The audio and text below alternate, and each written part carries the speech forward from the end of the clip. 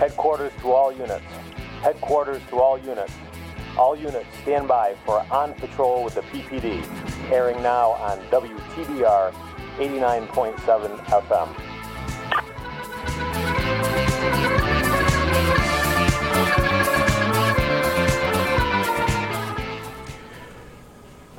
Good morning. Thanks for tuning in to another new episode of On Patrol with the PPD here on WTBR 89.7 FM, Pittsfield Community Radio, simulcast on Pittsfield Community Television. Today is Friday, February 26, 2021. My name is Mike Wynn. I am both one of the co-hosts and co-producers of this weekly radio show and the chief of police here in the city of Pittsfield, Massachusetts. I'm joined in studio this morning by Lieutenant Gary Traversa. Good morning. Of the Cops Bureau. Good morning, Lieutenant. How you been? I'm doing well. And we have some special guests joining us this morning from the department's Field Training and Evaluation Program, Field Training Officer Alex Sawicki and his probationary officer, Officer Kyle Dubay. Welcome, gentlemen. Thanks for joining us. Good morning. I know I've said it all right, I have to put this out there. Dave, if you're listening, we got to figure out what we're going to do with this camera angle and this mic arm. Right? It's killing me. All right. Anyhow, thanks for tuning in this morning. That's enough of my complaining about the setup in the studio. It'll be fixed overnight. There's like elves here. Every time I mention something, they fix it before I leave. I've said it for the last several weeks. I'm done with the weather. I'm done. I'm fed up. I've had it. I'm out. Right. My yard is a disaster. Sidewalks are a disaster. One of my training partners at the dojo last night was teasing me because I haven't posted about going for a ruck march. I'm honestly afraid to head out on Outer Barker Road because the snowbanks are so high. I'm done. It's time for spring. I don't know. I don't mind if it's just snow. With a little bit of melt off and the wee bit of rain that we had this week, it turns into a little bit of ice. But, the snow I don't mind, but once you get to a point, right about now. Well, you're a skier, so yeah. All right, I'm not. Right. I took my snowshoes out once this year. All right, enough. Big news, Lieutenant. You and I have been exchanging emails with Mr. Lamoureux from the school district. Kids are going back to school. Yeah, following school buses on the way to the studio this morning. Yeah, that's a step in the right direction, a positive development.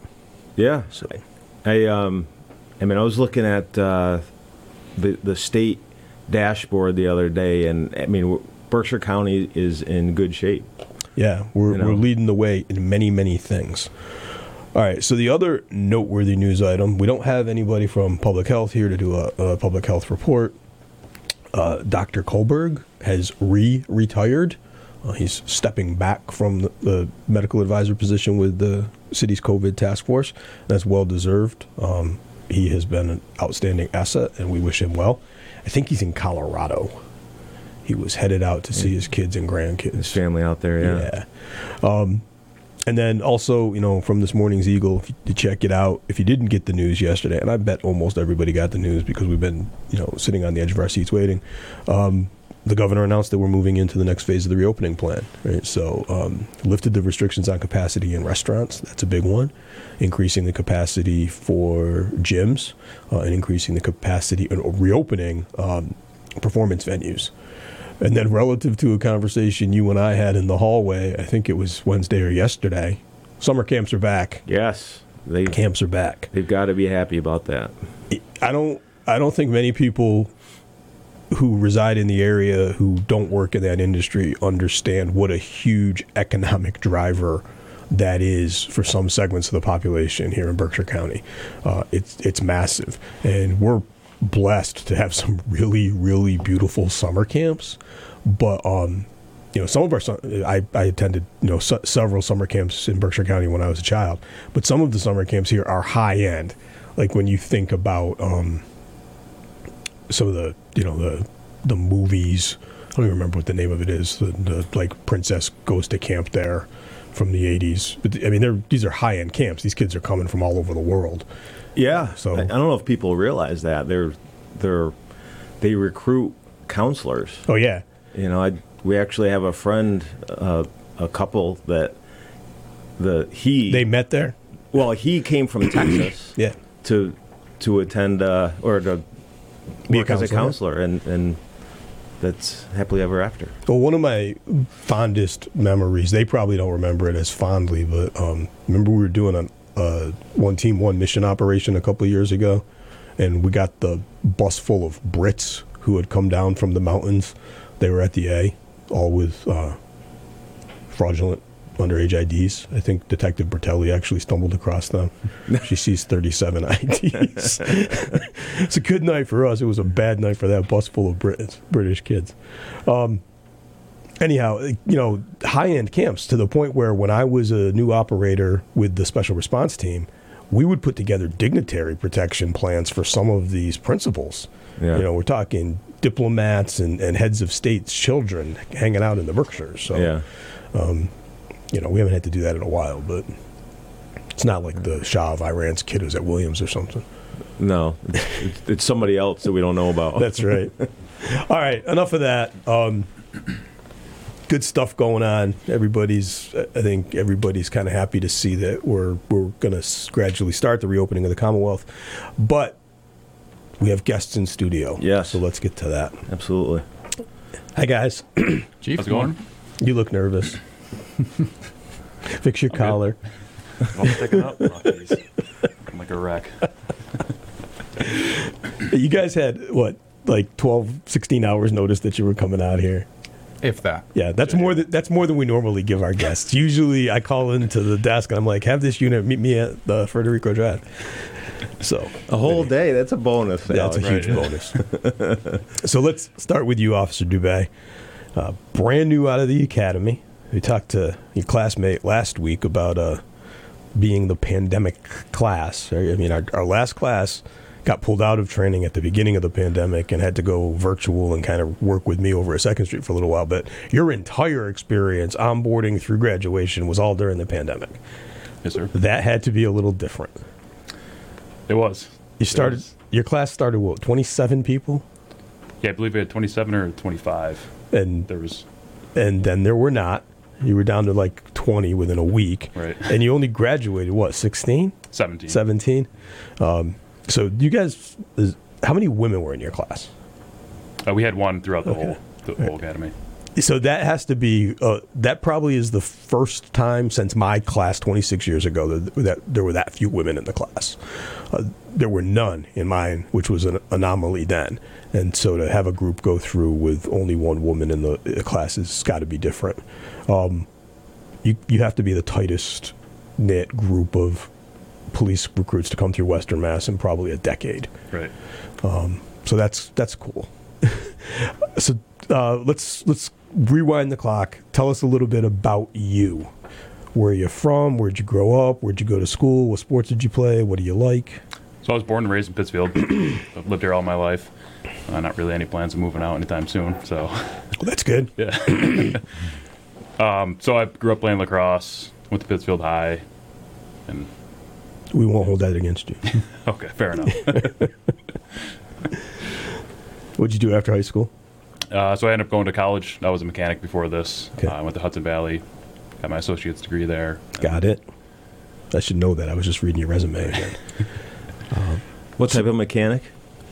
It's basically like a general mechanic. Did a lot of diesel work, transmission work, that kind of stuff. It's the kind of thing we need to put in the back of our heads. That's right. We're going to have that conversation about special skills you might have again. Perfect. So Sounds good. I don't talk about this very much. Like, I run into people, not as often anymore, but I run into people in the community and they're like, oh, you came to the police academy, or you came to the police department, but you went to Williams, blah, blah. Like, they think that my life started when I went to Williams, right? When I was a kid, my stepfather was a long-haul truck driver. And when he decided to come off the road, he had already purchased, to keep our trucks there, a fairly large garage in Lee.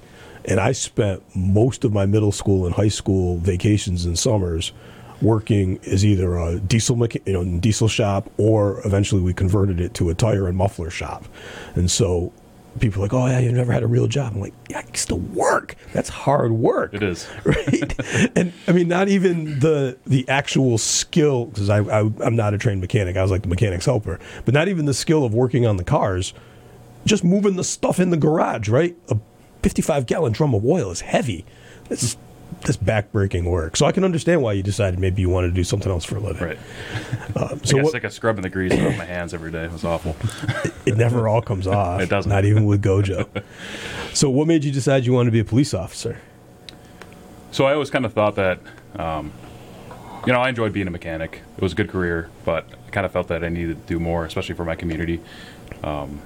And especially in the trying times we are now, I think we need more good officers, and I think I can fill that role. So that's interesting. Tell me why. Why do you think that?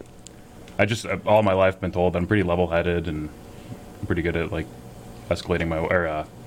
navigating my way around situations. And nice, awesome. So you're a Pittsfield resident, sir. Born and bred, so that we don't have to ask you why the Pittsfield Police Department, because obviously we're your hometown police department, and that's great for us. Before we kind of move on to your academy experience and now field training, you've only been out of the academy in like 3 weeks now, so I'm sure that it's a whirlwind. You probably haven't had much time to just decompress and relax since we threw you into training. When you do get a chance to step back on your personal time, what do you like to do? What do you like to do to relax or unwind? I still enjoy doing mechanic work, so I have, I'll work on my truck, and I have some cars that we race over at Lebanon Valley. And another racer. Another racer. Nice. So I enjoy doing that kind of stuff. Awesome. Yeah. So we probably should, drop a line to Captain Kirchner and just say, oh, yeah, by the way, when we've got, last-minute problems with the fleet or can't find Kevin, just reach out for Kyle. All right. So talk a little bit about your time in the academy. What was that like, particularly in light of the pandemic? So the first couple days, especially the first week, were kind of a blur. It was such a drastic change in life, and there was just so much going on that it was kind of just more focus of just getting through the day. And but after the first couple of weeks, you get into that routine, and I wouldn't say it becomes easy, but you become used to it, and you kind of actually start to enjoy it. It was a good experience. I'm going to have to have a conversation with the director. You're not supposed to enjoy it after a few weeks. So. But it's a significant change. Yes. There's a lot of information up front. It's kind of likened sometimes to trying to get a drink out of a fire hose. Right. And that's deliberate. It has to be that way. We've talked about it on the program a little bit in the past, but particularly in the Western Mass Academy, I wouldn't say that we've fully gone to a college model. It's a little bit different than the academy was, say, when the lieutenant or I went. A little less intense on some end, but the reality is, you signed up to join a uniformed paramilitary organization, and if you've never been in the military, you've never served with another police department before, that transition from civilian life to uniformed paramilitary is drastic. I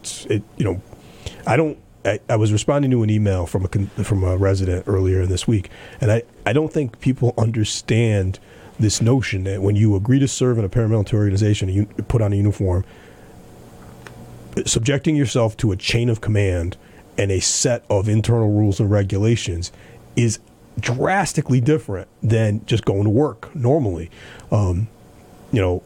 We had some emails going back and forth about something last week, and I responded to the officer, and I'm like, listen, not for nothing, I don't see your commanders copied on this thread. So I have no problem with what you want to do, but you can't ask me this without notifying your lieutenant and your captain. And when you're in field training, it's even more drastic because now your field training officer is an element of your chain of command.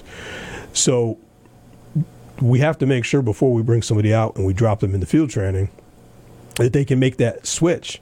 And that's one of the purposes the academy serves, is kind of indoctrinating you into this idea of the chain of command and adherence to the chain of command, which in our day-to-day operations, not that big a deal.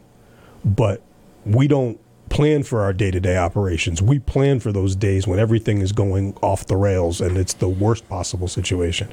And then chain of command becomes very, very important. So the first 2 weeks were a blur. And then you settle into and actually enjoy because it's a learning environment, right? Right. I didn't have the opportunity, to spend any time with your class. But when I do go down as academy instructor, one of and the staff instructors laugh because they know I was a staff instructor, so they know I'm used to dialing up the heat and tuning people up.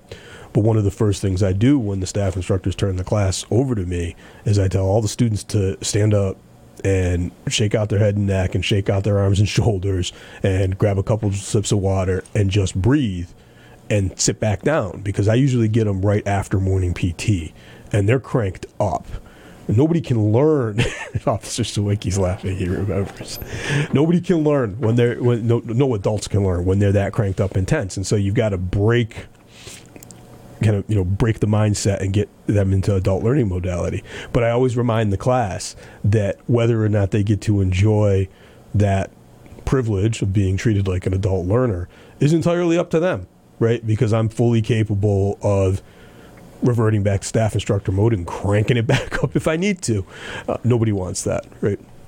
But the academy is a weird environment.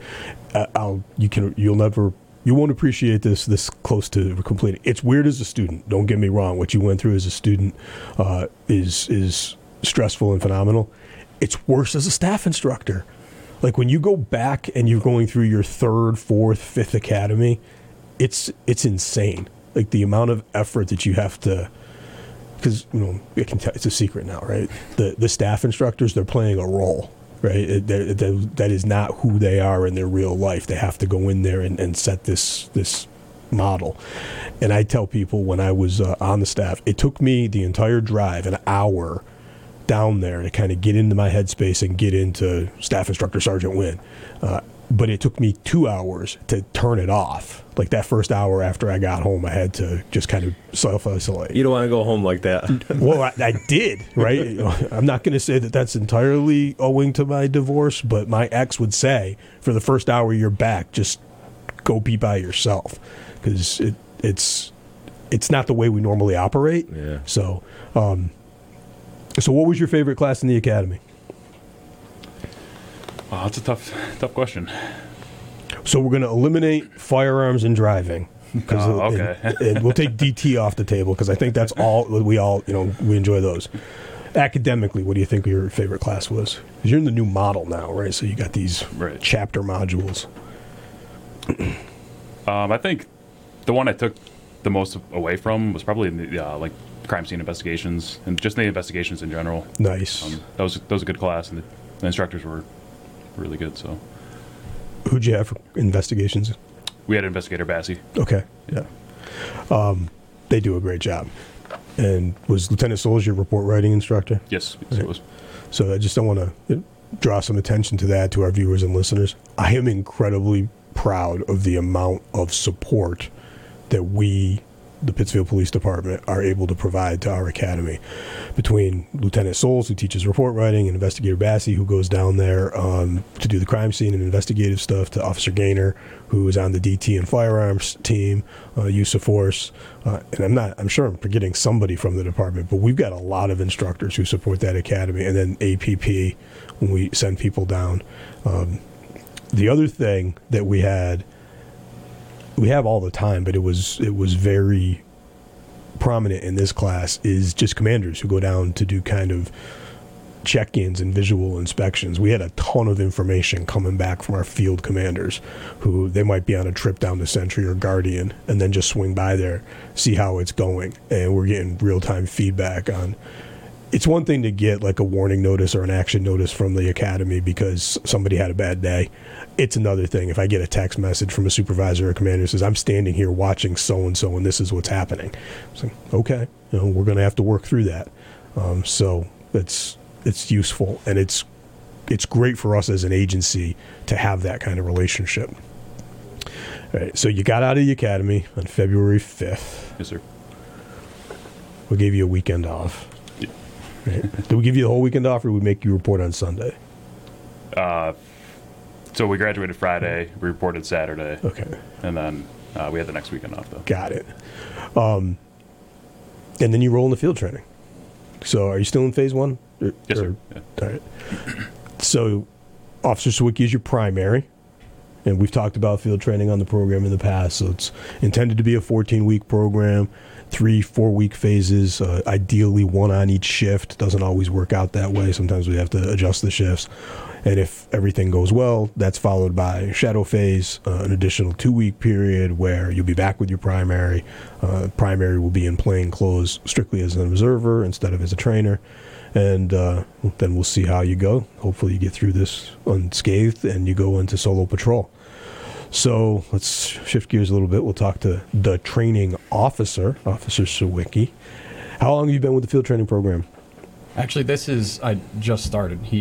Kyle is actually my first. So you just went through the field training officer program. End of November, beginning of December. So, and we sent you to that one, right? Yes. It was one of the last schools we got to send people on the road for.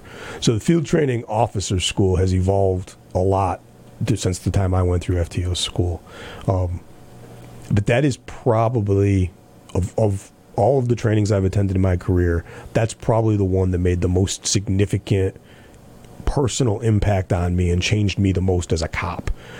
Because when you take on that responsibility as a patrol officer, when I got recruited to be a field training officer, my chief, Chief Riello, who is actually currently the interim chief in Dalton, he sat us down and he said, if you decide to do this, you're essentially volunteering to be a supervisor. You are a supervisor of 1-2 officer unit for the duration of that time. And he made a commitment, which I think he made just because it was something that he thought would motivate us, but it proved to be very true. Successful field training officers almost inevitably are successful in their quest to become supervisors. The vast majority of our supervisors and commanders have done time as a field training officer. It's just great preparation for that. The idea that you're going to engage in a one-on-one interaction or relationship with somebody and teach them the ropes, show them what they need to know, that's great. We've got a lot of trainers and a lot of instructors. The difference in the field training officer program is you're not only responsible for that part, you're also responsible for 100% accountability. And not only having the conversations about the accountability, but documenting it.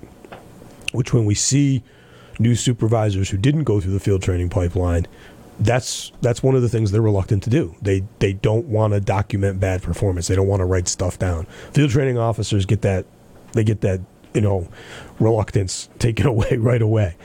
So let's talk about field training officer school just briefly, because that's where are we? We got time in this half. So we've sent a pretty good group down this time, right? There was, 6 of you? We did. We had 5 of us, but a good group. Yeah. And where was the training? It was in Middleborough. MPI school or another vendor? Yes, and right in the department there is actually beautiful, brand new department too. So, Don't you love it when you go to those places? you walk in and you're like, oh my goodness. When we come back in the second half of the program, I'll tell you about a meeting I had yesterday that, will put a little smile on your face relative to that. There's nothing imminent coming, but it was good news. So tell us about the field training school. So it was a week long. They were 8-hour days inside the classroom. We had Chief Stevens. I forgot what department he was in, but he was great. That type of material can be kind of dull from time to time, but he had a very good way of kind of keeping us engaged through the entire program. So I don't know if it would be the same if it was with anyone else, but it opens your eyes to a lot of things you're not used to looking for. Right. Did they use a lot of video to demonstrate? A lot of video. At least I would say one every couple hours to keep you engaged and keep you pulled in. Was most of it now body cam and dash cam footage, or was it a lot of body stuff? Cam, a lot of dash cam, some commercial stuff, some you can tell much older videos, but still everything to get the point across. When I went through field training officer school, dash cams were just kind of becoming common, and body cams weren't a thing yet. And I went to field training officer school with a legend in the field training community, Coach Bruce Sokoloff, who actually wrote one of the textbooks on field training. And prior to field training school, I had just abhorrence for the television show Cops. Like I thought it was just a horrific thing to put out there in the public's eye, and we used so many episodes of Cops to do our DORs on that I really gained an appreciation for it, because as Officer Sawicki was saying, you're looking at the officer's performance with a different perspective. You're not looking at it for entertainment value. You're looking at it from an evaluative point of view. And you can see, even in like the commercially available stuff, they're doing everything they can to get it right, and the circumstances just don't let them win. And so now you have to decide, is that the officer, the probationary officer's fault, or is that just the reality of the job? Do they get dinged on that for failure, or do they get credit for that because they kept trying to do the right thing? It's an interesting balancing act. So 40-hour, 5-day school, tons of paperwork, right? A lot. Yes. Nobody does as much paperwork as field training officers. It's one of the big downsides of the program. And then you got back. You had a little bit of time to kind of transition in and wait for them to graduate. And you jumped into probation phase 1. 3 weeks ago? We are only in week 2. Week 2? Week 2. Okay. I would say just our 8th day. All right. Yeah. So we talked about I don't remember who was out here. It wasn't a field training unit. It was just a field training officer. How long have you been on the job now? 5 years. And you work some directed patrol stuff, but no special units yet, right? No, not yet. So you come to work when you're not in phase pretty much every day. And check in with your supervisor, do roll call if we can do roll call, or get briefed in the garage if we're doing COVID stuff. And then you get in your patrol car and you go away by yourself for 8 hours. And unless something goes dramatically wrong, you're going to handle your calls, get back in your car, and be by yourself. And then you decide that you're going to be a field training officer. And now for at least 4 weeks at a time, for as many cycles as we can run in a year, you're going to give up your personal space in your mobile office and put somebody else in your space. That's the biggest switch our field training officers have to make. Right? Nobody else, maybe the detectives and anti-crime, rides multiple officer cars. That's a huge shift. So how are you doing with that? Well, just fine. Luckily, because I have him. It's a big adjustment, like you were saying. It's definitely different from going somewhere where you have your own space to not. You just don't really anymore. But it's been honestly fine. Luckily, like I said, because of him. You talk all 8 the hours. Time. Yeah. So we talked about your portables when you walked in here and the ever-present police radio. Officer Sawicki, when you're not in field training and you're on patrol, do you keep the car radio, like the entertainment radio? Are you somebody who keeps that on? I do, but very low. For me, it's just something. When I first started and I was on my first phase, there was no radio. It was not allowed. There's too many things going on. But eventually, over time, it's just low. Just something to kind of keep you calm. So who controls the radio? Right now, we don't really have it on. When I came on the job, we didn't have field training. We had break-in. We had just started sending people to field training officer schools, and they weren't through their development before I graduated. So essentially, we just were paired with senior officers, and we rode with them for several weeks at a time, for about the same length of time, rotating through the shifts. And that was probably the biggest thing. My first break-in officer, who I eventually partnered with for a long time, he absolutely controlled the radio, and there was no discussion about what type of music we were listening to when. If there was one thing we fought about, that was it. Okay, so you roll in, first couple days, just getting acclimated, getting used to keeping this stuff on you all the time. How many days before he let you drive? I think I drove second day. Second day, yeah. Mm-hmm. That's very liberal of you, Officer Sawicki. That's how I was. Every time I did it the same way. Every field training officer I had, it was one day you watched, and then the next day you're driving. And then I gauged it from there, and luckily there's, knock on wood, no issues. So, all right. It's 9:30. You're listening to On Patrol with the PPD here on WTBR 89.7 FM. We're going to get a check of the weather and station identification and a couple PSAs, and we'll be back to continue this story about field training. And I'll tell you about the first day my break-in officer let me drive.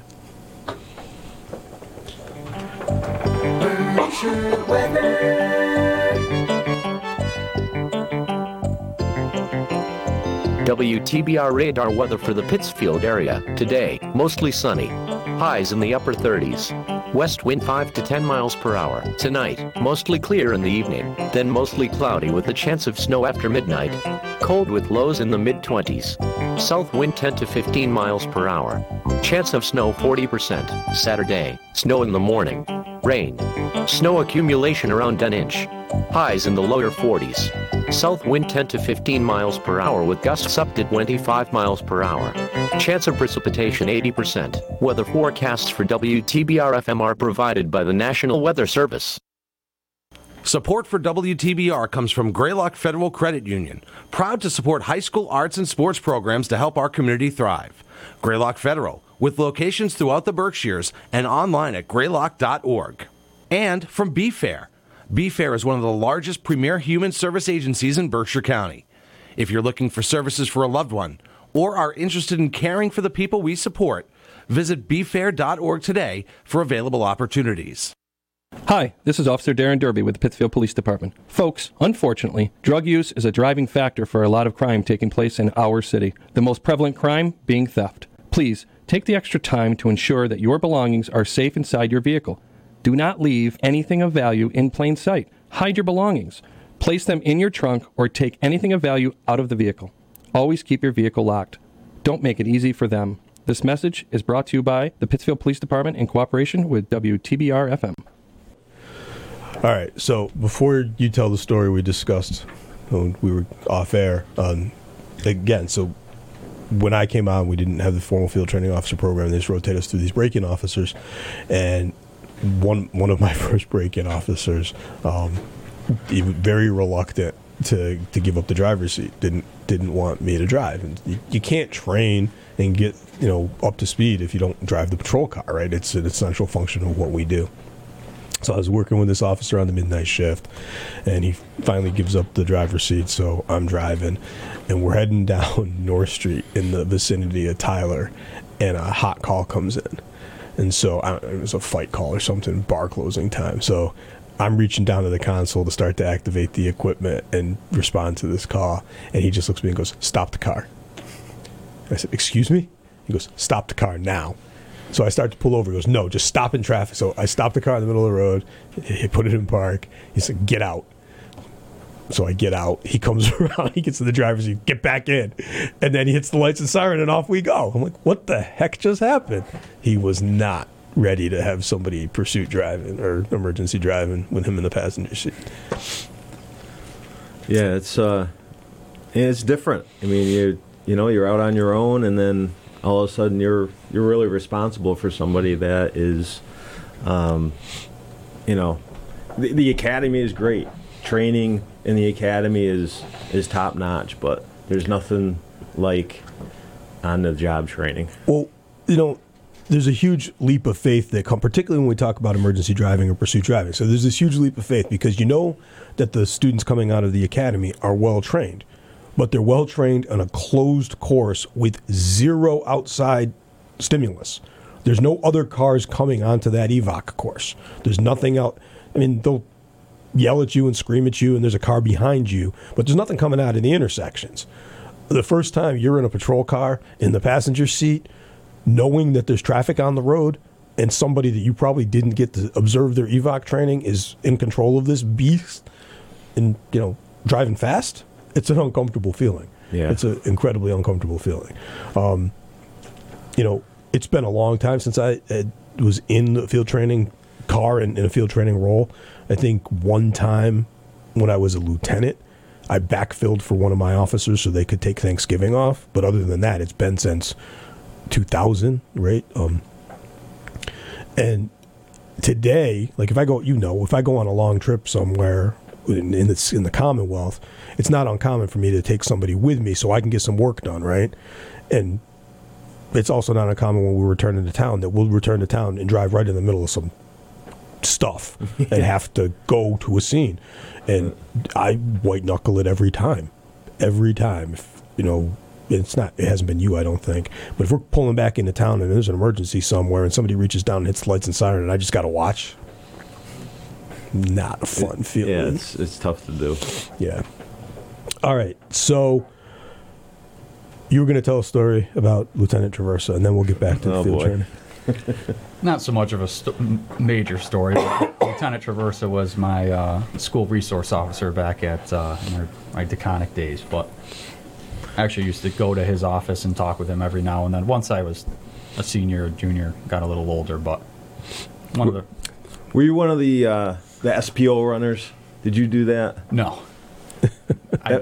Yes and no. Sometimes they would ask and I would, and other times I said no, thank you. There was always a group that was, that was like their class, Student personnel office. Yeah, and they would come in, and they would sit right across from the school resource officer office.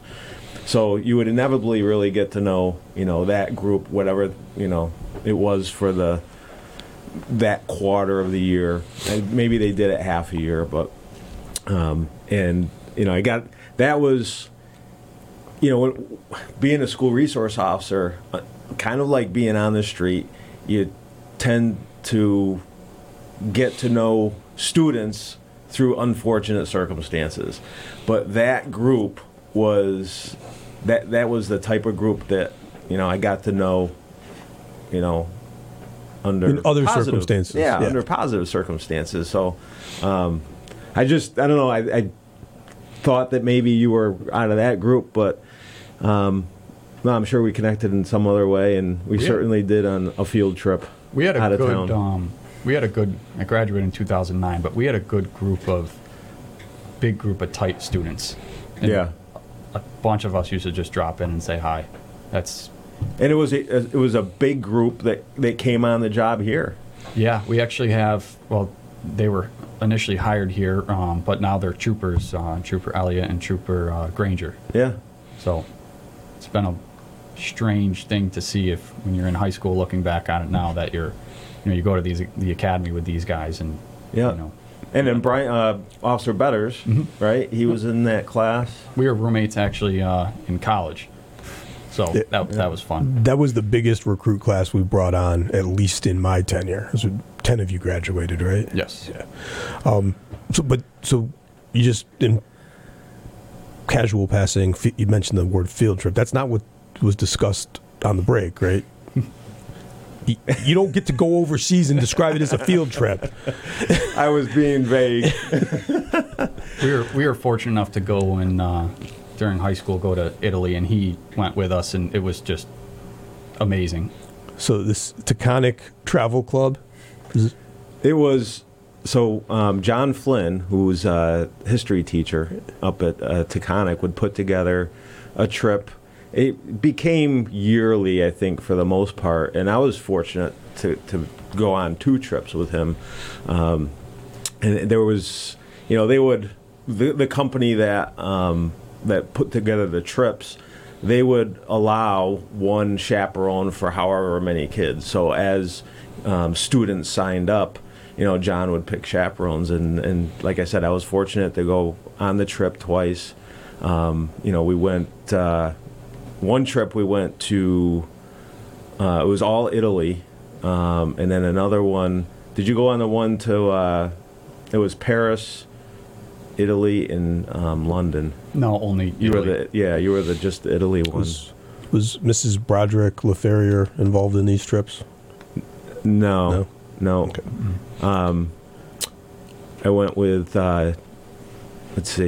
Grace Mary O'Connell. Who was the former dean of students at Taconic. Great lady to work with. Really enjoyed my time with her. And I'm sure everybody, loved Grace. I mean, she's a peach. Mr. Bishop, who's the current principal at Taconic, was on, I think, both trips with me. Dan Moon, who's a culinary teacher. Classmate of mine. Yeah. Yep. And John Flynn, who... John had a little bit more of the stress because he was the organizer. Yeah. But, who else went one year? It was Sarah Madalena, who at the time was a guidance counselor at Taconic and sister to Lieutenant Madalena and Sergeant Madalena. Absolutely. So, good times. All right, so I have to ask you, We're several years, maybe close to 10 years into the staff pool that has come in to their interviews and said, Detective Bertelli was my DARE officer. But now we're several years into, Lieutenant Traverso was my school resource officer.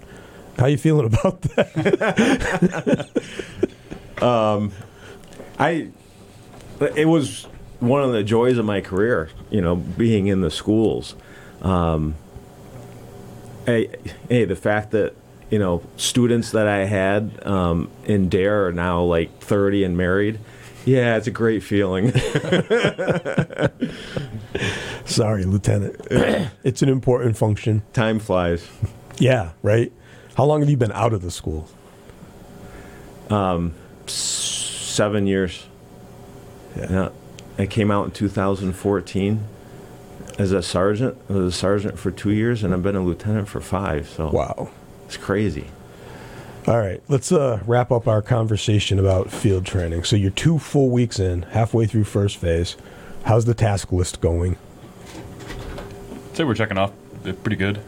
At least discussing a lot of the material. So for our viewers and listeners at home, one of the elements of field training, it's been greatly pared down from when I was a field training officer and actually helped develop the manual. I think when I was a field training officer, there was just under 50 individual tasks. I think we've gotten that down to, around 20, mid-20s now. But a task may be something as innocuous as patrol preparation, right? I mean, just, getting ready to get out on the road. And the field training officer walks the probationer through it, and then after there's kind of a shift in responsibility, field training officer watches the probationer do it, and then they just evaluate. And so patrol preparation or whatever, that's termed as now, that's an easy one. A complicated one might be something like domestic violence arrest or operating under the influence arrest. And so the way the program is set up, it's kind of the crawl, walk, run model. So it's observe, demonstrate, complete, or what, I don't know what the terms are now. So the first time you get a OUI, the field training officer will do it and the probationer will watch. And then, if you get multiple ones, the next time the probationer will do it and the field training officer will help. And then eventually it gets to the probationer does it and the field training officer just grades them. And you have to complete all of these tasks by the end of the field training program. The problem becomes, so you're on days, right? And, days is very, very busy, but you're less likely to get some types of activity on the day shift than you say are on the evening shift or the midnight shift. It's just the different nature of the job. So if you start field training on days and you can't accomplish some things, then you can go into second or third phase with a long task list.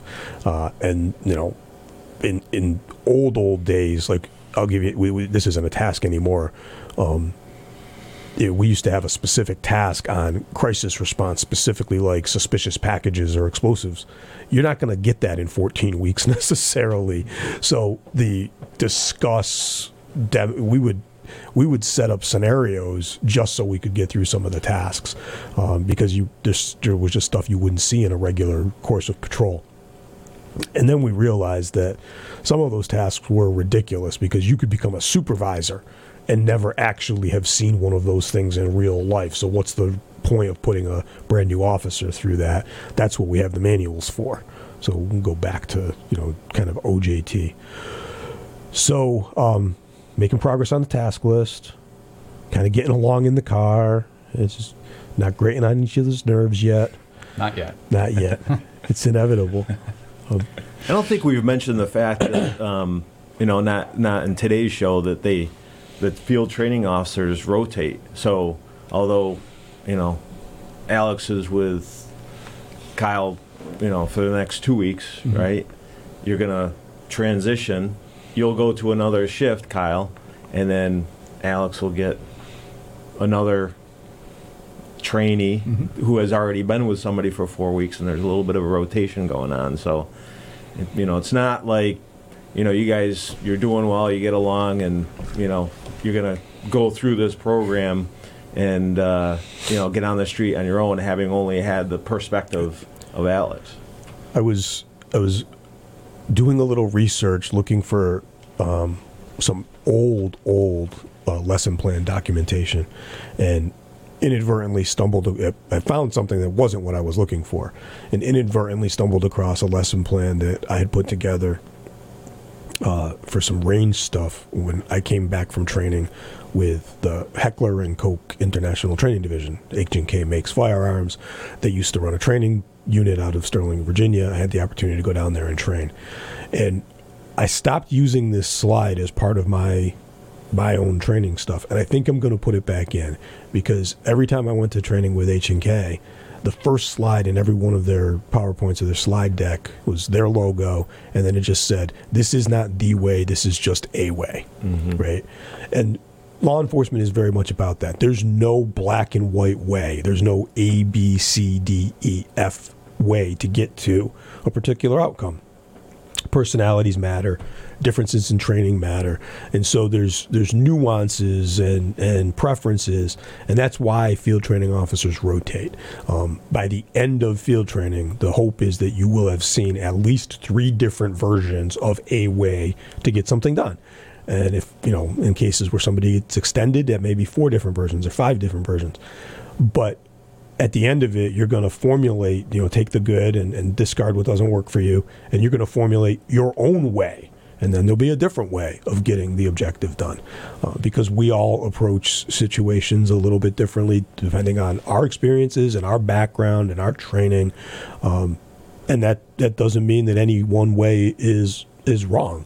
As long as you obey the rules, obey the law, treat people with respect, are decent and understanding. If you get the job done, you get the job done, right? How you navigate that is a personal choice. So field training is probably the most essential function in the police department for the future of the police department. It's where our future and our legacy are built. So you're in good hands. We thank you for stepping up, because it's not for everybody. Recruiting field training officers is not always easy. Field training officers burn out at a fairly high rate. They come out of field training. Sometimes they come back in. So that ebbs and flows. So it's a lot of work. Yeah, it's a lot of work. So let's change gears here quickly, because we're almost out of time. So the lieutenant knows. You guys may not know. We're about 5 years into what was supposed to be a 5-year project to get a new station. Keeps slipping down the road. But the good news is we have been told that in the administration's eyes, the next major capital project to be undertaken is a new police department facility. And so we have done a feasibility study. It's about 5 years old now. And when we did the feasibility study 5 years ago, it was pretty much police department driven. The approval of the mayor's office, some assistance getting the original financing in place, obviously through finance administration, but we were the only ones talking to the consultants. And so going into the end of 2020, in my conversations with the mayor, when she decided she was going to reprioritize this and we're going to move it forward,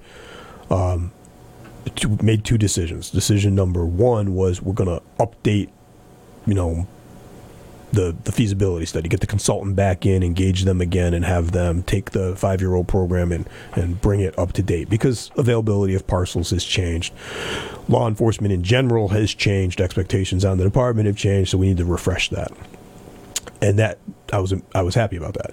But the most important thing, the second decision she made that gave me great joy, was she instructed the city's Department of Community Development to get involved and engage with the consultant. And so we had our second joint meeting between the feasibility consultant and DCD yesterday. The first one was about 5 weeks ago. And in the intervening month, community development has turned the city planners loose on trying to find suitable parcels and sites that we may have missed in our first scrape of the city. And so we had an hour-long meeting yesterday. They went through their list. Much more a completely different perspective on how you look at land use from what we were looking at. And so citywide, all the way out to the borders, they identified almost 50 parcels. And then they got that down to about 30 that, would actually be something that should be looked at. And then with their internal discussion, based on some input we gave them about citing criteria, they got it down to 19. And so they worked through all of those 19 with us yesterday, some of which just aren't viable because of existing usage on there. But out of those 19, we came up with 5 or 6 that are just amazing. 2 or 3 of which were already on our list, and another 2 or 3 that we never would have thought of. So they're going to the next phase in the plan, and they're starting to look at the deeds for these parcels to see if there's any covenants or restrictions. And if they're not, they're going to come back with a plan for us to get ready to start doing some work with some site engineering stuff. So this is the most progress we've made on this project in 5 years. It was pretty cool to see. That's good news. Any kind of progress is on that project is good news, obviously. And I'm looking over at these guys, Chief. You and I may never see it. They could dig tomorrow, and at best we're going to see a few years in there. But it really, you guys, you'd be working out of, if you're fortunate enough to get a new building in the next few years, and you get the majority of your career in it. And listen, the building doesn't make the department. The people make the department, but the building really helps. No, so I've said for my entire tenure as the chief, we could manage the police department and have managed the police department off of the hood of a cruiser. We can do that. We have that skill set. We don't want to do it. And somebody who's a member of the Police Advisory Review Board, we really hope that the public doesn't see this as just a money grab from the police department. Look, our current facility is miserable. Right? The working conditions are miserable. We're not going to try to sugarcoat that. It's horrible. You don't get up and say, I want to report to 39 Allen Street today. It's a mess. But we don't want to build a new facility. Yes, I'd like our officers to work in better working conditions. That's not why we want to build a better police facility. We can provide better service to the community if we have a better facility. We've talked about some of this in the program in the past. 39 Allen Street is not ADA compliant. It is not disability accessible. In 2021, that's not okay. Right? We have accommodations, we have workarounds, but we should be able to provide the same degree of services and scope of services to somebody with a physical or a cognitive disability as we do to anybody else. And the building shouldn't prevent us from doing that. And that's just the tip of the iceberg, right? I was talking to some members of the PARB during Coffee with a Cop, and I was telling them about the issue we had with cell block inspection. Now, it may not seem like it's something that people think about, but when we detain somebody, we're supposed to treat them as humanely as possible, right? That's the whole point. They're in our care and custody. We're supposed to take care of them. And I didn't know this when I became a police officer. I've learned it, subsequently as the chief. The Commonwealth requires that we be able to provide a certain volume of water at a certain temperature in the cell block when the hot water is turned on. In 39 Allen, we can't do it. The distance between the boiler and the cell block and the frequency in which the water is run is too little in order for us to get that temperature of water in that volume to that cell block in the period of time. So we failed that element of the inspection. To fix it, they had to put a gravity-fed hot water heater on top of the cells in the male cell block. That is not a good investment in a facility that's over 80 years old and falling apart, right? We're fixing significant problems with Band-Aids. It's got to stop. So. Yeah, it's not only the fixes, but it's the capacity. In the tech world that we are, just getting the amount of computer terminals and wiring in the building. It's always, any time we want to do a project, it becomes problematic. And I'll point to the training that we've had to do during the pandemic, and the fact that we've gone to online training. So we have training days. We've had to make some serious adjustments and changes just to get enough computer terminals for officers to come in and do their training. And they're packed in different corners of the building, and imagine people at home who, maybe on a Zoom call and they kind of go into a room on their own. Imagine, 6 people in a room on Zoom all at once. That's what it's like in our training room on Wednesdays, so we could go on and on. Forever. All right. As we wrap up this morning, Officer Sawicki, Officer Dubé, thanks for joining us. Any final thoughts? Anything you want to share? What are you most looking forward to in getting through field training? I would just say just enjoying the time out on the streets. It's nice interacting with people and just glad to be a part of it. Enjoy that. Yeah. Right. Thank you for having us as well. This is this is going to be the most significant change in perspective and perception probably of your life in the next 12 weeks. You're going to see things and experience things. And I wrote a blog entry last week about kind of like mental health and resiliency, and it triggered this memory. And so I'm just going to say this: you see things, you're going to hear things, you're going to smell things in the next 14 weeks that you never anticipated. The sense of smell is a powerful memory trigger, for the good, and in our line of work for the bad. So stand by for that. So I'll just tap onto that and say that when I started 23 years ago, the chief was my FTO. So in another couple of years, maybe you guys can jump in and do a show. On that topic, we do need to train some more people on the board this year. Now, even if they don't regularly participate at the show, just to get that skill set out there. Yeah, it'd be good. All right. So, again, thanks for tuning in this morning. It is Friday, February 26, 2021.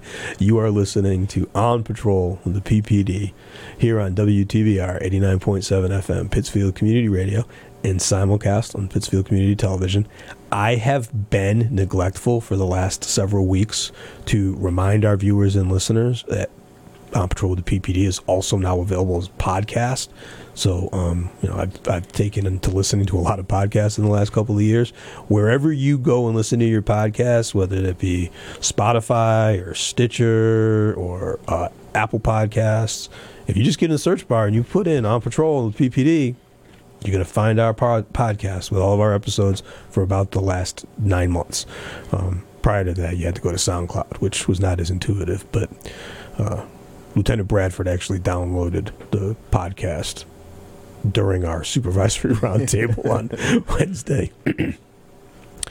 All right, so I'm not sure I can do the PSA today. Sorry.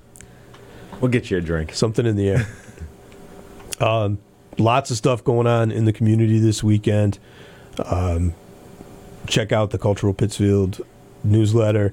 Barrington Stage has got some of the new entrants into this year's 10x10 festival. Again, 10x10 went all online. Tons of stuff going on out of Hancock Shaker Village. The weather is starting to change. It's going to warm up a little bit, so take advantage of that.